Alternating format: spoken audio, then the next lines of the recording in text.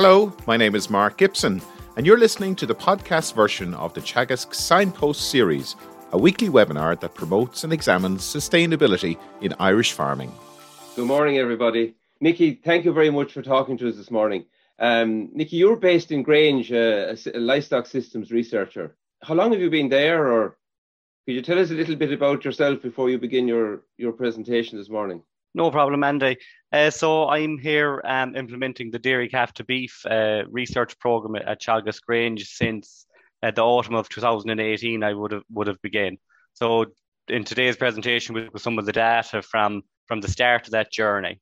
But prior to that, I suppose I would have done my PhD at Teagasc Moor Park, where I worked on perennial ryegrass evaluations and identifying new grazing traits. So really taking a lot of that type of a background that I had, I brought that forward into implementing, really sustainable grass-based production systems. And I suppose the quest now that I have is trying to identify animals that have the certain traits that allow them to excel within that grass-rich environment. So really, it's just taking your learnings from one part of your career, bring them on to the next part and implementing those. And look, the same principles apply the same overall objective. So look, grass is our main feedstuff.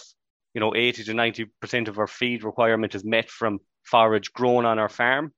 That background has really, given me a good footing in that. But now the challenge is to identify the animal that can best use that and reduce their age of slaughter, their impact on the environment, and most importantly, deliver a sustainable margin for the farmers that are undertaking the production of them.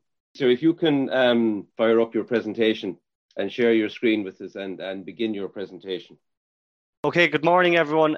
Today I'm just going to discuss a little bit about, the added value that can be got from using high merit beef sires on our dairy herd. And I suppose the focus of today's presentation is on, dairy farmers. It's very timely at the moment. Dairy farmers are, have begun the breeding season. And really, every farmer should have a beef breeding policy in place for their herd for this year and in subsequent years going forward. And look, lots of farmers have had that, and maintain that, over time. But I think we certainly do need a renewed emphasis on that. And also, I'd like to appeal to anyone involved in the industry at various levels, that they be conscious of the importance of dairy beef breeding policy and put that forward to farmers that they may be working with. And also for beef farmers, today I want to outline the importance of high quality beef animals and what they can contribute to their business. Because ultimately, if the beef farmer doesn't require a higher quality animal or of a higher genetic potential, it won't be necessarily, we have to give a market signal back to dairy farmers that we want, higher merit animals that are, capable of sustaining our systems. So I suppose just to begin and looking at the structure of the dairy beef industry in Ireland, we have in excess of 1 million calves available for beef production from the dairy herd on an annual basis. So it's a really, it's a big outlet of calves that are there. And I suppose at the moment in excess of, we're just approaching in excess of 60% of Irish beef cattle processed in Irish meat plants are of direct dairy origin. So it's a really important aspect of our beef industry. So we have to be very conscious of the decisions that are made on dairy farms, that they have a massive impact on our credentials as beef producing nation. But I suppose if we look at those 1 million calves that are available, about a third of them remain on dairy farms and are sold off at later stages, either as weaned calves at the end of the summer, as yearlings the following spring, or in fact, about 12% of the calves that are bred in dairy farms are brought right through to slaughter on the farms that they're born on. Another 30 calves are traded farm to farm, so they're really, entering into our dairy beef systems, purchasing calves at, 3 to 4 weeks of age, artificially rearing them and bringing them right through to slaughter. And I suppose the final third of calves that we have, or the final third, the final outlet of calves that we have are live exports, early slaughter systems, and I suppose there's some on-farm mortalities, etc., where some calves are lost out of the system. So really, it's that area of export and early early slaughter systems that I think there's real opportunity, you know, to displace the number of calves entering into those outlets and to convert them into highly valuable calves that can enter into our dairy beef systems and contribute positively to that. So if we look at the number of farms, you know, that are purchasing calves year on year, we've just about 10,000 dairy beef farmers going out purchasing and artificially rearing calves on an annual basis. And they're relatively small systems, and they often complement, you know, another on-farm enterprise such as suckling or sheep or tillage. And they're only purchasing about 37 calves. But there's a major challenge out there. You know, when ICBF have looked at it, they can see that there's a very high attrition rate in farmers rearing calves year on year. And when they looked at it over a 5-year period, only 39% of farmers that purchase calves in year 1 of that cycle remain purchasing calves in year 5. So that really puts forward a lot of research questions for us as to try and understand why are farmers opting out of the system. And, you know, there's lots of different reasons. You know, there's a lot of skill involved in rearing calves. There can be a lot of disease challenge, respiratory, etc. But ultimately, it's the margin that has been achieved from these systems, you know, has been challenging. Like all beef systems, you know, it has been a challenge for many farmers, and they have opted out. But really, why it has been a challenge is you know, are the calves of high enough merit? Is the technical efficiency on farm, you know, via grassland, is that high enough to get the animal performance targets that we need to achieve? And also health, you know, if we've incidences of health in early life, we know that they can have a negative impact on lifetime animal performance and contribute greatly to the cost of production. So really, we need to try and address those challenges. But there's massive benefits of an improved dairy beef breeding policy. And if we look at them on dairy farms, you know, if we can have calves of higher genetic merit, ultimately they will be of increased demand by beef farmers in the spring. And having, you know, a reliable outlet for your calves in the spring, it can ensure they move off farm in a timely fashion, freeing up, you know, valuable resources such as shed space, pressure on labour, you know, so there can be real efficiency. You know, it's not getting more money for your calves, it's getting a more reliable outlet, getting calves moved off farm, and, you know, that there's massive economic gains to come from that. But probably even more importantly, the social acceptance of you know, our systems that are producing a really valuable calf that's valued, you know, in another system. You know, that's really important that our dairy systems have that outlet and are producing a top quality product that can go on and contribute positively to agriculture in this country. And also, you know, dairy beef is going to play a really important role in herds that are, you know, chasing genetic gain and that are implementing high levels of selection intensity and been real, you know, fussy about the dams that breed their future replacements. And I think we're at a time now where we're not necessarily seeing that much expansion. We're seeing farmers increase in their selection intensity, and that means that there's more of a role in your herd to use beef bulls. And really, if you don't have, you know, a high level of beef usage within your herd, you have to ask yourself the question: how intense is the selection? Or, you know, how good a breeding policy have you in place that you're not using a high level of high quality beef sires from the very start of the breeding season? And really, if we look at the beef side, you know, the benefits of having a reliable and consistent source of high merit dairy beef animals, you know, the increased availability early on in the spring, you know, that's going to be really important going forward. And we know that these high merit animals, you know, they're going to bring greater efficiency over, you know, inferior beef animals or, you know, purebred dairy animals. We know that there's efficiency in terms of feed usage, the conversion efficiency of that feed into carcass. But importantly, you know, ultimately it'll lead to greater economic and environmental efficiency via reduced age of slaughter or increased carcass output at a younger age. And really, you know, we have the opportunity to produce a really, really high quality product from our dairy beef animals. You know, in terms of the weight specification, it can produce, a very favourable carcass size and a very good meat eating quality. It has a great ability to lay down flesh and have a nice dressing. But what we found is that we can produce, an in-spec carcass from a predominantly grass-based diet, and we're achieving up to 87% of the lifetime feed requirements of our dairy beef animals in our research herds being filled on a dry matter basis from homegrown forage, grazed grass, and conserved grass silage. But really, nationally, a renewed emphasis on dairy beef is going to play an important role in meeting Irish agriculture's greenhouse gas reduction targets. And I know Andrew Cromie was on last week, and he outlined, how it's going to contribute to that. So look, I won't go over too much this week, but I think, it's going to play a really, really important role in enhancing our sustainability. And it'll be on an economic level, environmental and social. So really, it is one of those real areas of improvement for enhancing our sustainability. But I suppose on farm, there's a couple of decisions that farmers have to make. And look, there's various tools there that can help in making these decisions.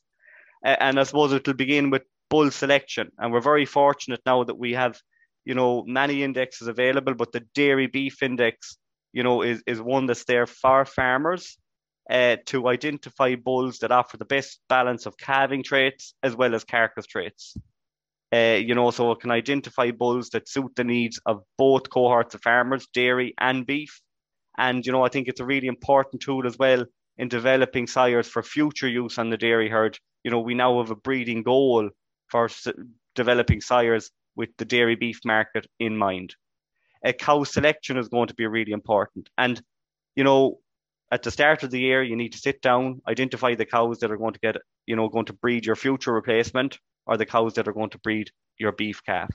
And really, that cow, the parity of the cow, that'll determine, the bull you can use. And I suppose, for instance, not all cows, if they're going to get a beef bull, they're cycling early on in the season, you're probably not as sensitive to a bull that offers a slightly longer gestation length at that very early stage in the breeding season. So there's different bulls to suit different cows at different time points. And, it's really important to have a very tailored dairy beef breeding policy, and have a very similar, attention to detail that you would have on your selecting the sires of your future heifer replacements. The timing of when we use the beef straw is really important.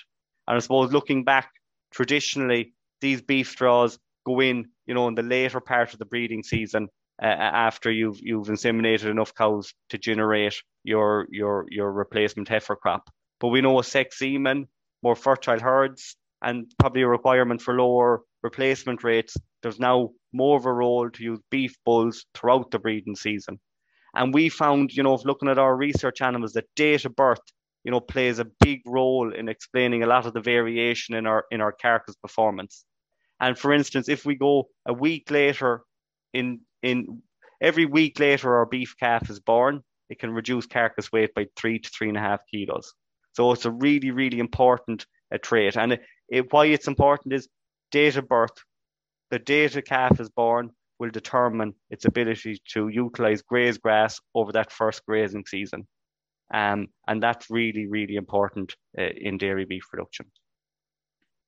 But I suppose we talked about picking beef bulls, but we have to be conscious that, maybe not all beef bulls are better. And we have to be, only ensuring that we pick the best bulls there in terms of carcass traits, but that are also acceptable in terms of gestation length and calving ease. And if we look at Alan Toomey did this analysis previously, and he looked at the distribution of Angus and Holstein Friesians for carcass weight PTA. And if you look at the graph, you can see in the green bar and Holstein Friesian, and in the black bars we've our Angus, and we can see that there's an overlap in terms of the high end of the Holstein Friesians and the lower end of the scale in terms of Angus bulls in terms of their carcass weight potential. So really that's not, those beef bulls offer little advantage over, Holstein Friesian animals in terms of carcass performance. So we're not really getting the advantage of the beef animal in terms of carcass performance from that type of selection. So really we need to shift the focus and move up, up into those positive figures in terms of the beef bulls that we're using on our dairy cows to ensure that we add and inject in some more efficiency into the scenario. And I suppose back in 2018 and 2019, these are the two calf crops that fed into this data that we have on the table here. And really what we did here in the first column, we have our Holstein Friesian animal, our high EBI type animal, and we could see the type of performance we could achieve from them. And look, it's really good relative to the national average. So we were just under 23 months age at slaughter, producing a 300 kilo carcass. But we can see at an O- a conformation grade, that is out of spec in terms of conformation. And that is so we're producing a sufficient quantity of beef, but it's beef of a lower value. We're not maximizing our price per kilo, and that really limits the margin that we can return in those systems. Whereas we see probably very comparable levels of carcass output from our Angus sired animals in both of our groups, but what they did inject was conformation, and that helped maximize the value of each of those kilos of beef. And it also reduced age at slaughter back down under 22 months of age. But I suppose we're a little bit disappointed when we looked at the performance between the high Aberdeen Angus, the high AA, and the low AA, where, these were bulls selected. So these were bulls used commercially on the dairy herd, but divergent for carcass weight and conformation. So they're top end and lower end of the scale. But unfortunately, there wasn't an awful lot differentiating between the high-end Angus bulls and the low-end Angus bulls used on the dairy herd at that time. But I think, over the last number of years, we have seen, a better offering of bulls, and we've seen better uptake of the higher merit bulls, and we'll see that reflected in some of the later data that we look at.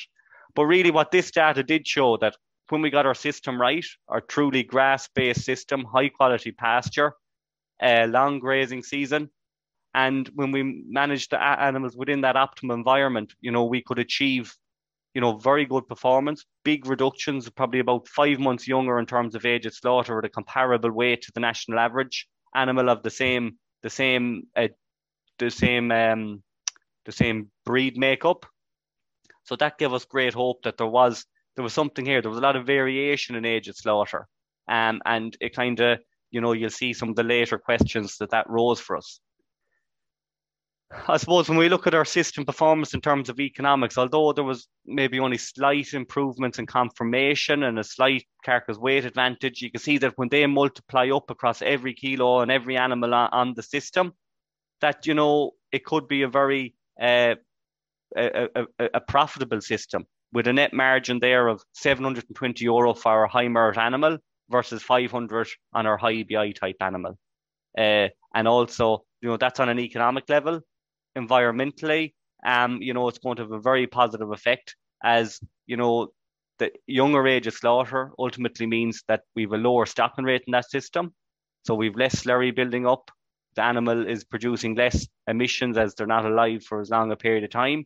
And we also displace, imported concentrate out of the system as well, because of the requirement for a shorter finishing period with those beef cross animals.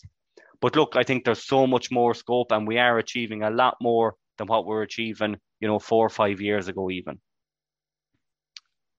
And I suppose, look, I just put this together for different dairy discussion groups that we'd be engaging with. And it's from a paper by Dunnaburry, and it looks at the effect of dam type when weighted to a range of sires. And really, I suppose if we look at the first column, we have our Holstein Friesian dam. And in the second column, I've chosen a 50-50 Jersey cross Holstein Friesian. And the reason I've picked that cow, we come across a lot of farmers that have that cow type, and they think that there's probably no hope to implement a better beef breeding policy on that cow type, that, she has Jersey in her, and, it's not possible to produce an on-spec carcass. So really, we want to, try and address that challenge, or that kind of conception that is out there. So if we look at the bottom column, and if we look at when those two respective cow types, or bottom row, when those two respective cow types are mated to a beef sire. So your average Angus sire, he's probably plus 6 kilos for carcass weight, being an average Angus. And when that bull is mated on a Holstein Friesian cow, they can produce a steer with a carcass of 327 kilos, but with a relatively good grade, O plus, borderline O equals. And that's in contrast to that same bull mated on a 50-50 Jersey Cross Holstein Friesian animal, which results in a carcass of 314 kilos. It's only, 13 to 14 kilos lighter, and it's probably a grade less on the conformation grade. So it's probably not as big as what might be perceived out there nationally. But I would ask the question, if we used a higher merit beef bull on that 50-50 cross animal, can we achieve comparable or even better performance? So that's really what farmers need to embrace. It's not using the same bull on cows with two different beef merits themselves. If the cow is of a lower merit, we need to up our efforts on the sire that's chosen for her to, ensure that we produce an animal that's capable of producing an in-spec carcass. But I suppose this data was looking at your national average animal of those categories, and we could see that they were producing this type of carcass weight at 28 months. And just bear in mind, I suppose, bring forward, just remember the Holstein Friesian bull in the middle row, mated on the Holstein Friesian cow, producing a carcass weight of 320 kilos. We'll see in some of the later slides in our research systems, grass-based systems, that we're achieving that performance on Holstein Friesians, but at 24 months of age. So there is massive gains to be made by using better genetics, but ultimately implementing a better production systems. And then these are just a few illustrative pictures from Teagasc bred cattle, that went through the Tully Test Performance Centre in Kildare. And just this animal ahead of us, he's of a very low commercial beef value of €3. And that's because, his genetic makeup is he's 50% Jersey, 50% Holstein Friesian. So he's typically that 50-50 cross animals. But after, a very intensive finishing period, that animal only produced a 290 kilo carcass, a P plus, so very, very poor conformation grade. He's going to take massive price penalties. He's going to miss out on your quality assurance payment. But look, he was there in terms of flesh, 3 equals is acceptable. But if we take that in contrast to this animal, so again, this animal is an example of a limousine sire, a high merit limousine sire, been used on that 50-50 cross dam. And you can see that it increased the commercial beef value of that animal massively up to €81. And that's driven by their improved feed intake figures, their improved carcass weight, and improved, most importantly, the carcass conformation is what's going to improve massively. But we can see that even on that Jersey cross cow, that high merit limousine sire could produce an animal that under 24 months of age could produce a 349 kilo carcass with a brilliant grade of R plus. And you can see the positive margin of €1,574 that animal's carcass came into, last January or February. So really I wanted to show those two examples, that there is scope to produce high quality carcasses, even if we do have low merit dams, that by putting enough focus on the sire, we really can add greater value to them. So I think every herd, regardless of cow type, or what you may perceive cow type to be in terms of beef merit, that there is scope there to make improvements. So everyone can make improvements, and there is a massive need for us to do that. And I think these animals are two good examples of those improvements that are possible. So certainly Andrew talked about it last week on his webinar about the need for greater integration of dairy and beef. And, that is paramount. And, we need to achieve that if we want to achieve, or enhance our sustainability, we really do need to work on getting this integration. And I suppose we need to work on improving the profitability. So we need to, ensure that we generate animals of high enough genetic merit that they can continue to produce animals that are capable of delivering a positive margin for our beef farms. Because if they don't, we won't have these systems, and we won't have these farmers going back to buy calves. And, that can have another impact then on the profitability of the dairy farms if they're having to carry calves for longer, or, holding them there, putting pressure on resources on farm. That's going to impact on their profitability. For the environment, Andrew outlined it last week, the huge gains through genetics, improvement in genetics, the impact that can have on the environment.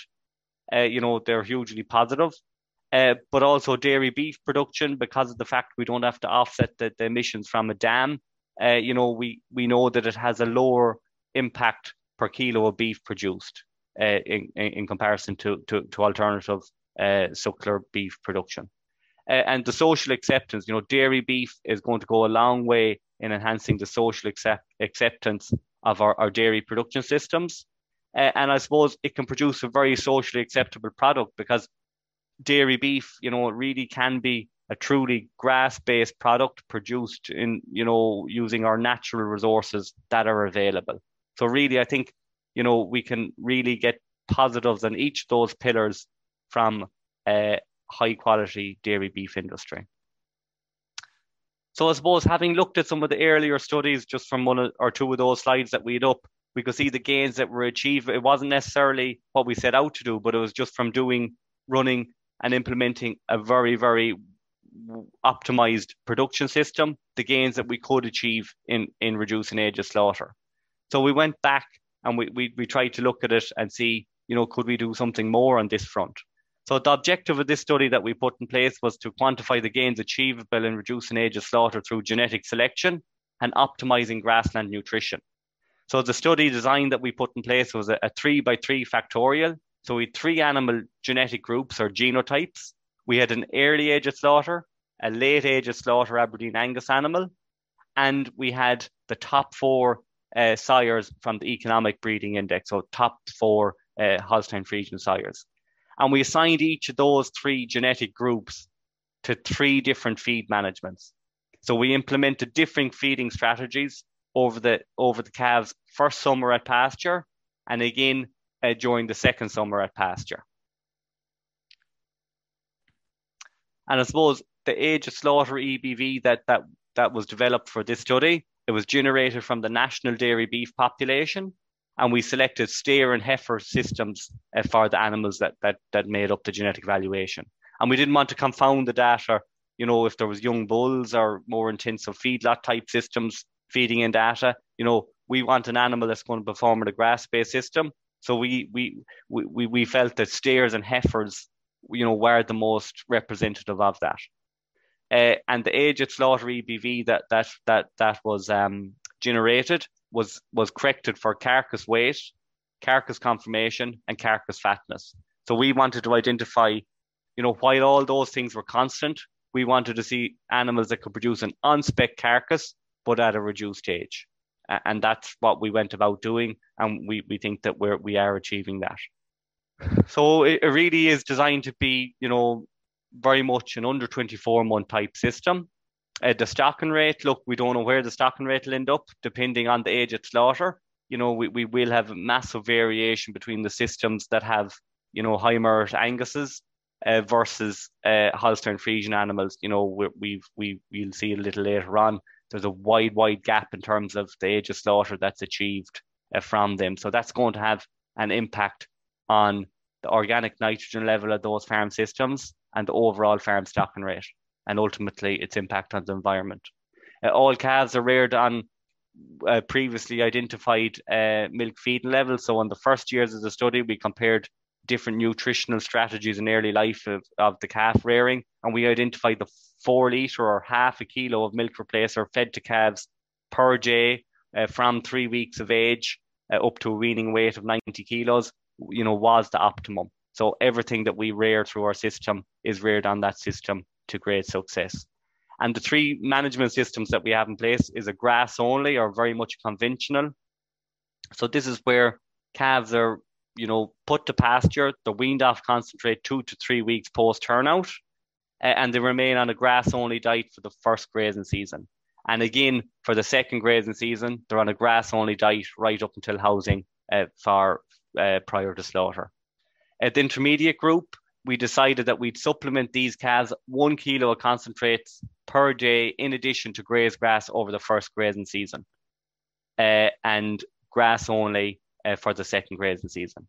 And our high group, these were supplemented with 1 kilo a day as a calf, the same as the intermediate group, but we reintroduced concentrate from the 1st of July or towards the end of the second grazing season to see could we manipulate these animals' age of slaughter through nutrition and genetics to produce an on-spec carcass without the need of going into a shed for an intensive finishing period at the end of the second grazing season. And just some of the animal measurements that were undertaken. And I suppose, growth, obviously, we weigh cattle every 2 weeks, and we get, very accurate average daily gain targets for that animal throughout their lifetime. And we can relate that back to, different nutritional or management strategies as well as the genotypes. Intake, I think, is we're getting lovely data coming from this. And ultimately, animals that suit a grass-based production systems, we know in dairy systems, cows with a higher voluntary intake of bulky forages, they probably perform, exceptionally well in our grass-based production system. So we're interested to see, is there a similar trend happening in beef animals suited to that grass-based system? And there could be a re-rank. These may not necessarily be the best animals on a more intensive indoor finishing diet, but we're interested in grass-based production, and that's why intake and grazing behaviour are really important to us. So Jamie O'Driscoll is the PhD student working on this, and he's currently undertaking another intake run. So he's using the in-alkane method to estimate the dry matter intake of our animals at pasture. And he's doing this on these cattle when they've been supplemented in the second part of the grazing season as well. So ultimately, he'll be able to see, is there a difference in the substitution rate when offered concentrates of these cattle of the differing genotypes. And as well as that, we do intake indoors. But also the grazing behaviour, there's really interesting data coming from this. We can see higher merit animals, they probably have a better grazing behaviour, a better rumination behaviour, and we probably see that they're really suited to a grass-based system. And, those grazing traits that they possess, they seem to be able to fuel the higher average daily gain or higher growth rate that animal is achieving, and ultimately are allowing it produce an on-spec carcass at a younger age. We also do a lot of linear and skeletal measurements to look at the development of these animals throughout their lifetime. We look at muscle and fat deposition of the animals using ultrasound scanning technology at different time points. And in particular, I'll present some of the data from the end of the second grazing season, because ultimately it's that time point that we're really interested in. Is an animal, have they sufficient fat depth to allow slaughtering at the end of that second grazing season? That's really is of interest to us. And obviously we've our basic carcass measurements on the Europe grid for conformation and fatness. We also measure kidney and channel fat internally in the carcass. It is a fat tax on the animals and takes up the use of energy to deposit a fat that has to be trimmed away from the internal cavities of the carcass. And we also measure primal yield. So we break up the carcass into the different cuts and assign them to different value categories. So if we look at the different live weight performance, we know we've all our different targets at the different time points in the animal's life. But if we look at our 3 genotypes, we can see the arrival weight, they're the exact same. So as you'd expect, there's no difference in the arrival weight of the 3 genotypes or the 3 feed management groups, because we haven't implemented the feed management differences at that stage. And again, at weaning, no difference. Weaning at the 90 kilos, no difference in genotype or feed management. So that's what we really, would expect to see in those. However, if we go forward and look at the housing weight of these animals at the end of the first grazing season, we can see the genotype come into play. We can see the early animals, so the early age at slaughter Angus animal has a weight advantage at housing, and that's really important. And it'll stand to their subsequent performance thereafter. So we can see a significant genotype effect at the end of the first grazing season. But interestingly, we see no effect of the feed management. So that kilo a day that we fed those calves over the first grazing season had no impact on animal live weight performance at the end of the first grazing season, and there was no detectable difference thereafter, of that kilo a day over the first grazing season. And that's in that instance where we had really high quality pasture, we had the same date of birth, the same genetic makeup in each of those groups. Obviously, if you have very young calves, there probably will be a better response from the younger calves rather than the older calves. If we look at the turnout weight, again, those high merit early age of slaughter animals, they continue to grow at a higher growth rate during the first winter indoors and were turned out well ahead of target. Your target on the 1st of March is 330 kilos. We can see the only group that was ahead of that was the high merit animal.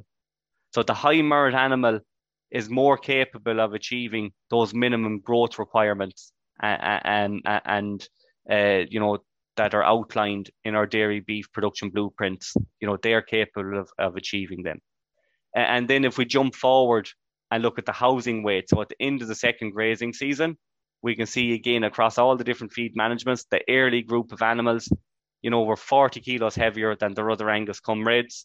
And we can see that the feed management kicked into play. So this represents the feed management, the animals that were supplemented with a barley-based concentrate grown natively at the end of the second grazing season, that this helped, improve animal live weight performance and the deposition of fat on some of the important points on the animal.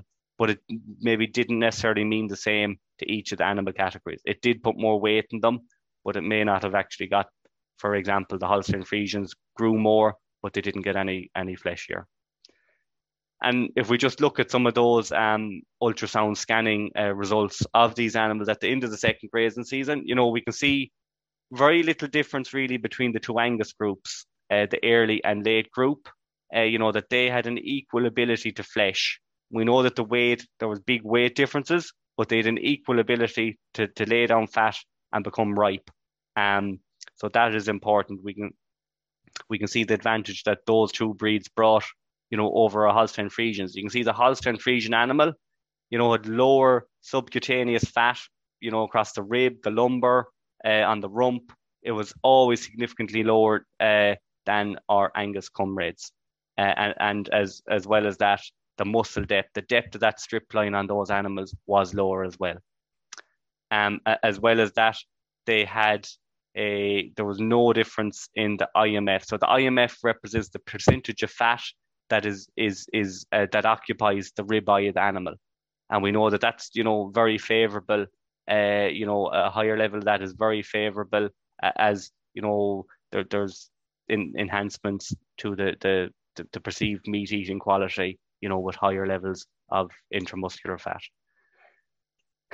But look, we can see the feed management, it kicked into play. So the animals that were supplemented late on at the end of the second grazing season, they had a deeper muscle depth, and they also had more fat on the rump of the animal, and overall they had a higher body condition score. So that was important to identify that there was the genotypes played a role, as well as the feeding the animals from the 1st of July in the second grazing season could help manipulate the deposition of fat on these animals. And ultimately, this is the performance that we achieved. So if we look at the first section, the GO category, that is the grass-only category, so very much a conventional system. So these animals, these weren't supplemented in the second grazing season, and none of them were fit to be slaughtered at the end of the second grazing season, and they had to go forward for an intensive indoor finishing period. And we can see the effect of the early genotype. We can see, about 25 kilos extra carcass weight from that animal. After the same number of feed days, the same age of slaughter, we saw that we had an extra, 25 kilos of carcass weight. So that's a really, really important factor there. And if we look at our Holstein Friesian animal, we see that they produced a comparable level of carcass weight to our high merit Angus, but it was at a significantly lower carcass conformation. And it was after an extra 70 days of intensive indoor finishing. And we know the impact, it required twice the amount of concentrate to be fed over the finishing period, and it's going to put a higher stocking rate on that Holstein Friesian system. It's going to produce a lot more slurry. It's going to have a lot of negative implications, that extra 2 months of intensive finishing that they required to produce the same carcass weight. So that really, depicts the efficiency difference between our Holstein Friesian and our high merit beef animal. The intermediate group, so they got fed 1 kilo a day as a calf, but they produced the eggs. There was no detectable difference in any of the metrics between the grass-only group and the intermediate group. So that really, answered the question on the first year at pasture that there was little advantage there was no advantage of giving a kilo a day throughout the first grazing season to those calves. If we look at the high group, so these are the animals that got a kilo a day as a calf, and we reintroduce concentrate from the 1st of July. I think this is a really interesting group, and it really shows the potential that is out there, or the options that the high merit animals give us over the lower merit animal. So if we look at the early genotype within that group, they were slaughtered at just over 20 months without going into a shed at the end of the second grazing season. They consumed 470 kilos of concentrate, but they produced a very much on-spec carcass at 306 kilos, O equals on the grid, and a perfect fat score. If we look at our later or lower merit Angus animals, the same age of slaughter, but you must remember that our EBV was corrected for carcass weight. So that identified animals at the same carcass weight that would be, 2 to 3 weeks younger or older at age of slaughter. So if we look at the carcass weight that they produced a carcass of nearly 30 kilos lighter, and they were only 269 kilos carcass weight as steers. So that's, under our spec is 270. So half of them animals were out of spec in terms of weight. And, if we were to take their heifer comrades, they would be, of a very, very light carcass weight. And, I think light carcass weight really limits our ability to slaughter animals early. So we need to identify animals that can produce a carcass that is on spec at a younger age if we're to get, national uptake of age of slaughter as a breeding objective. So really, I think that is really important, that we can see that it takes an intensive indoor finishing period to get the lower merit Angus animal up to producing an on-spec carcass. Whereas we have the option, when we have a high merit Angus for age of slaughter, we have the option of finishing them at the end of the second grazing season without the need of going indoors. So really what we could do, we could identify animals based on their genetic merit, that we could assign them to a certain type of feed management to allow them express their full potential for age of slaughter, and, qualify the animal to suit a particular system and really optimize our farm systems. And, by reducing the age of slaughter and avoiding the intensive finishing period, we've a pit of silage left over from that animal genotype group. But however, that pit will be sold into the Holstein Friesian system, where we can see that despite being fed at pasture, they couldn't lay down enough flesh. So they were fed at pasture the same as the Angus's, but they had to go in for a further 138-day intensive indoor finishing period. They produced, they had to consume in excess of a ton of concentrate, and they produced 344 kilo carcass. So really, we have to ask ourselves, they produced a higher carcass weight, but at a cost. And if we look at it on a system basis, we're going to be able to carry fewer of them animals. So it would probably end up having a lower carcass output per hectare. And really, that is the metric that we're interested in, is carcass output per hectare as influenced by the animal genotype.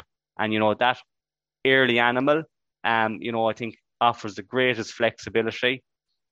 And, carcass weight is going to be important. If we're to produce the carbon equivalent produced per kilo of beef, we have to have animals that can produce a sufficiently heavy carcass, but at a younger age. And we'll get a dilution effect by ensuring that they produce a heavy enough carcass.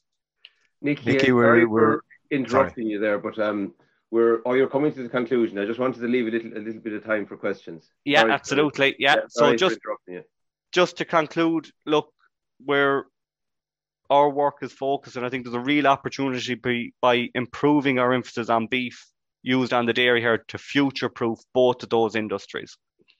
And we can see, high merit beef genetics, they're low cost but proven technology, and they can be used this evening. If you have a cow bulling this evening, it will cost you no more to pick a good quality beef bull to use on that animal rather than the bull of the day.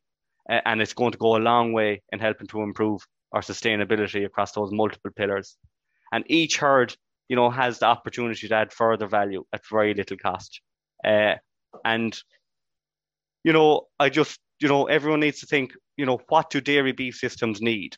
And I think we need to build it. We mightn't necessarily get it.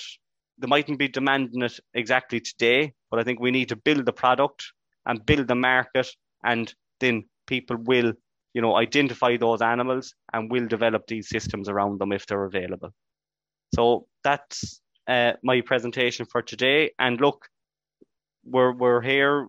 We have a great team of technologists and students doing great work in dairy beef production and furthering age of slaughter. And look, we're there to help. If anyone has any queries, they can get in contact. Thanks very much, Nicky, for that presentation. And if you might just stop sharing your screen now, and then we can revert back to the discussion. Nicky, that was a very detailed presentation. There's a couple of questions coming in on the chat, and I'll leave them to Pat. And I'd just like to welcome Pat to our webinar this morning. Pat actually was supposed to be hosting, but they had a power cut at 9:30. An early indication of the energy crisis in Wexford this morning. But there was just two things, Nicky, and maybe they're a little bit outside of your remit. But there was two statistics that struck me. One was earlier on where you mentioned the 39%, nearly 40% attrition rate among farmers. And I know it's an ICVF figure. Have we any idea of where, I mean, if you stop doing something, are they transferring to something else? Have we any idea of why that is? Or, well, we probably know why, but where are they going, or what are they? See, I think a lot of those are farms that would have another beef enterprise in play on the farm. So they're typically probably suckler farms that went out and purchased calves, see how they get on with that system. And, through one reason or another, they chose to opt out of that system. And look, you will see it, you'll come across a lot of farmers, and that's really, we want to put in blueprints, the management blueprints that will outline the type of management you need to put in place to rear these calves and meet those targets, and also identify the genetics that will work as well, and give farmers, the best possible experience of rearing calves. And look, that is a challenge. We'll be all well familiar with it, but I think if we pull a lot of our efforts together, I think we greatly can improve that.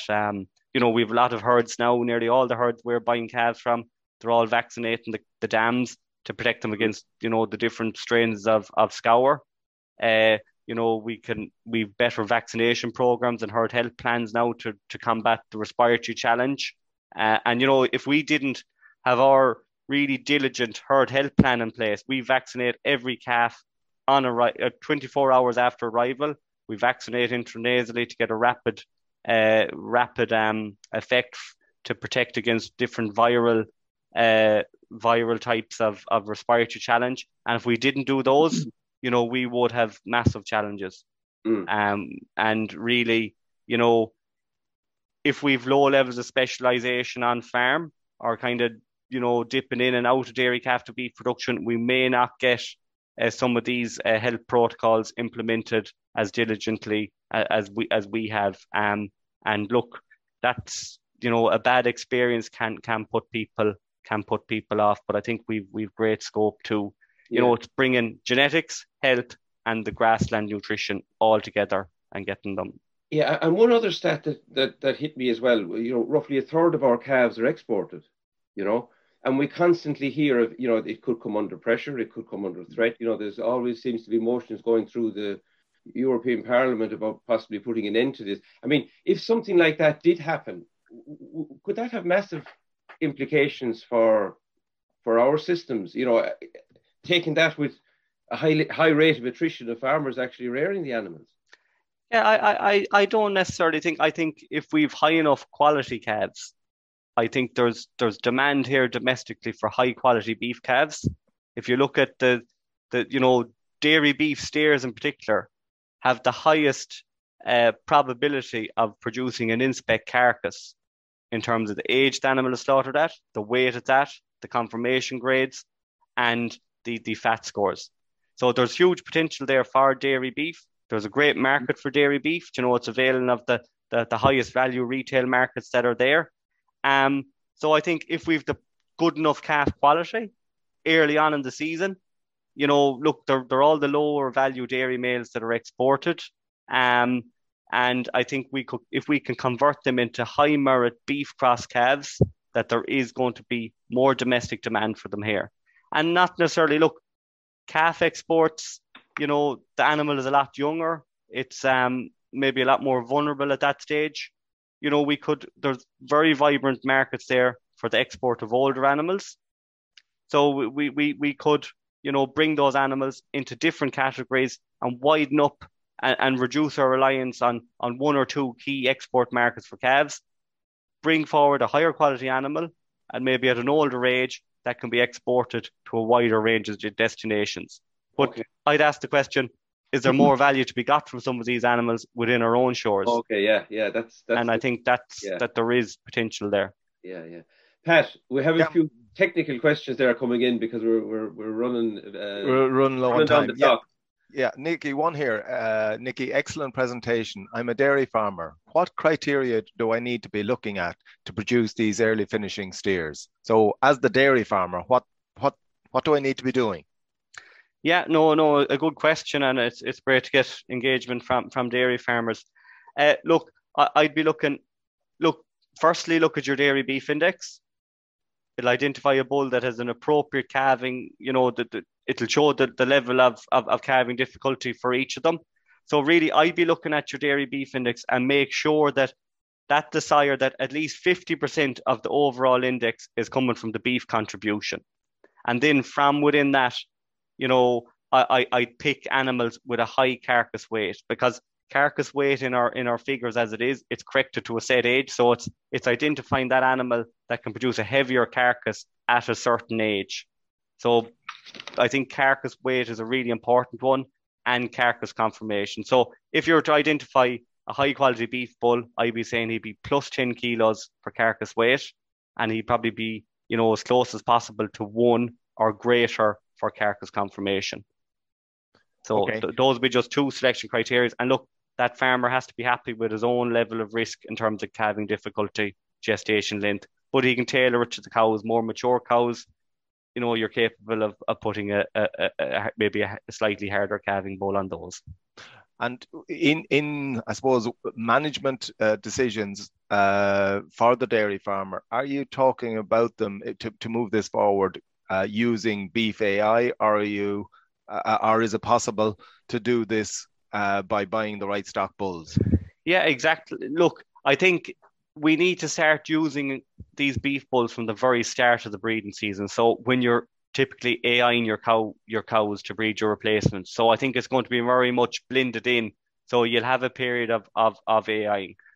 And I think with herds becoming so fertile, I think the bull power that would be needed if you are, you know, going to be generating, you know, 70% of your calf crop from beef sires, I think, you know, it has to be through AI in the main, because the bull power that you'd need to do, you know, really fertile herd, really compact, you know, it would be massive. But certainly, you know, improving the merit of our stock bulls is going to be really important as well. You know, they're going to play a role, you know, they're going to be let run at a certain stage on the majority of farms. So if we can use the DBI to generate and breed bulls of higher genetic merit, it's going to have a positive on the stock bull market as well. And look, I think, you know, they're going to have a massive impact. So we have to, the same principles apply. If it's a straw or if it's the bull, he needs to be a high merit animal irrespective. Okay. And I suppose just a follow on from that, you're seeing more and more dairy farmers when they're selling potentially calves for replacements. The value of those replacements is being built around the EBI. Do you see any possibility of incorporating that breed information, that genetic information in the pricing, and thereby returning income to the dairy farmer on the basis of high quality beef animals? Yeah, I think. Look, I think we have to be conscious of the profitability challenge in terms of dairy beef, any beef production system. So I think that the real value added is going to be from the repeatability of the calf purchase, the selling the calf off farm in a timely fashion and making the savings on labour, calf housing, and different things like that. Look, there obviously will be, if you do use much better sires, they will be of a slightly higher value. That will be reflected in the CBV of the animal. Yep. So I think, look, there can be, but I wouldn't be using a beef bull with the objective of just adding more onto your calf price, because okay. I think that's why we see the high attrition rate. Yep. Because calves are generally overpriced relative to their potential. Okay. So we have to be very conscious of that. A question there in relation to I know we're just coming up to time, yeah. In relation to the profitability of the different trials as opposed to the carcass weight. Do you have an indication of that at this stage? Yeah, not on that. We don't have that study. So we'll have a carbon and an economic figure. I think they're going to go hand in hand. And we have loads of different combinations of the feed managements by the genotypes, and there will be an optimum for each of them identified. I suppose just one final point. If people are looking for more information on this, you're having an open day up there coming up? Absolutely. On the 5th of July, we're having the National Beef Open Day here at Teagasc Grange. The animals from this study will be on display. The data will be, most up-to-date data will be presented, as well as data from a range of other studies, a lot of other key technologies around age of slaughter, etc. If you need to know anything about beef, grassland, etc., it's going to be on display on the day. So put that in the diary. Okay, Andy. Nicky, thank you very much for that presentation. And with that second last sentence, you just talked yourself into another webinar mentioning economics and carbon budgets. So unfortunately, I'd say we'd be going after you again. No, thanks very much for the presentation. Just a few quick things to finish with. I didn't mention them at the start. I'd just like to give a shout out and an acknowledgement really to Dairy Sustainability Ireland, Food Drink Ireland, SkillNet, and the National Rural Network, who are our partners in putting this series together. Next week, we're joined by Ted Massey and Leanne Roach, from the department, and they're going to talk about the 5th nitrates action program and beyond. So we're moving along with numbers of nitrates plans as well. Finally, I'd also like to thank our own colleagues, and indeed Yvonne Maher, who's behind the scenes pressing all the buttons. I said there was some buttons being pressed when the power went in Wexford this morning, but anyway, we got there in the end. So I think I've thanked and told you all about next week. So have a nice weekend and hope to see you all again next Friday morning. So Nicky, thank you, and thanks Pat for the questions. So we'll see you all soon again. You've been listening to the podcast version of the Teagasc Signpost series, the weekly webinar that promotes and examines sustainability in Irish farming. Don't forget to join us live every Friday morning for our latest webinar. For more, visit teagasc.ie. And you can also rate, review, and subscribe to the Signpost series on Apple Podcasts, Spotify, or wherever you get your podcasts from. I'm Mark Gibson, and thanks for listening.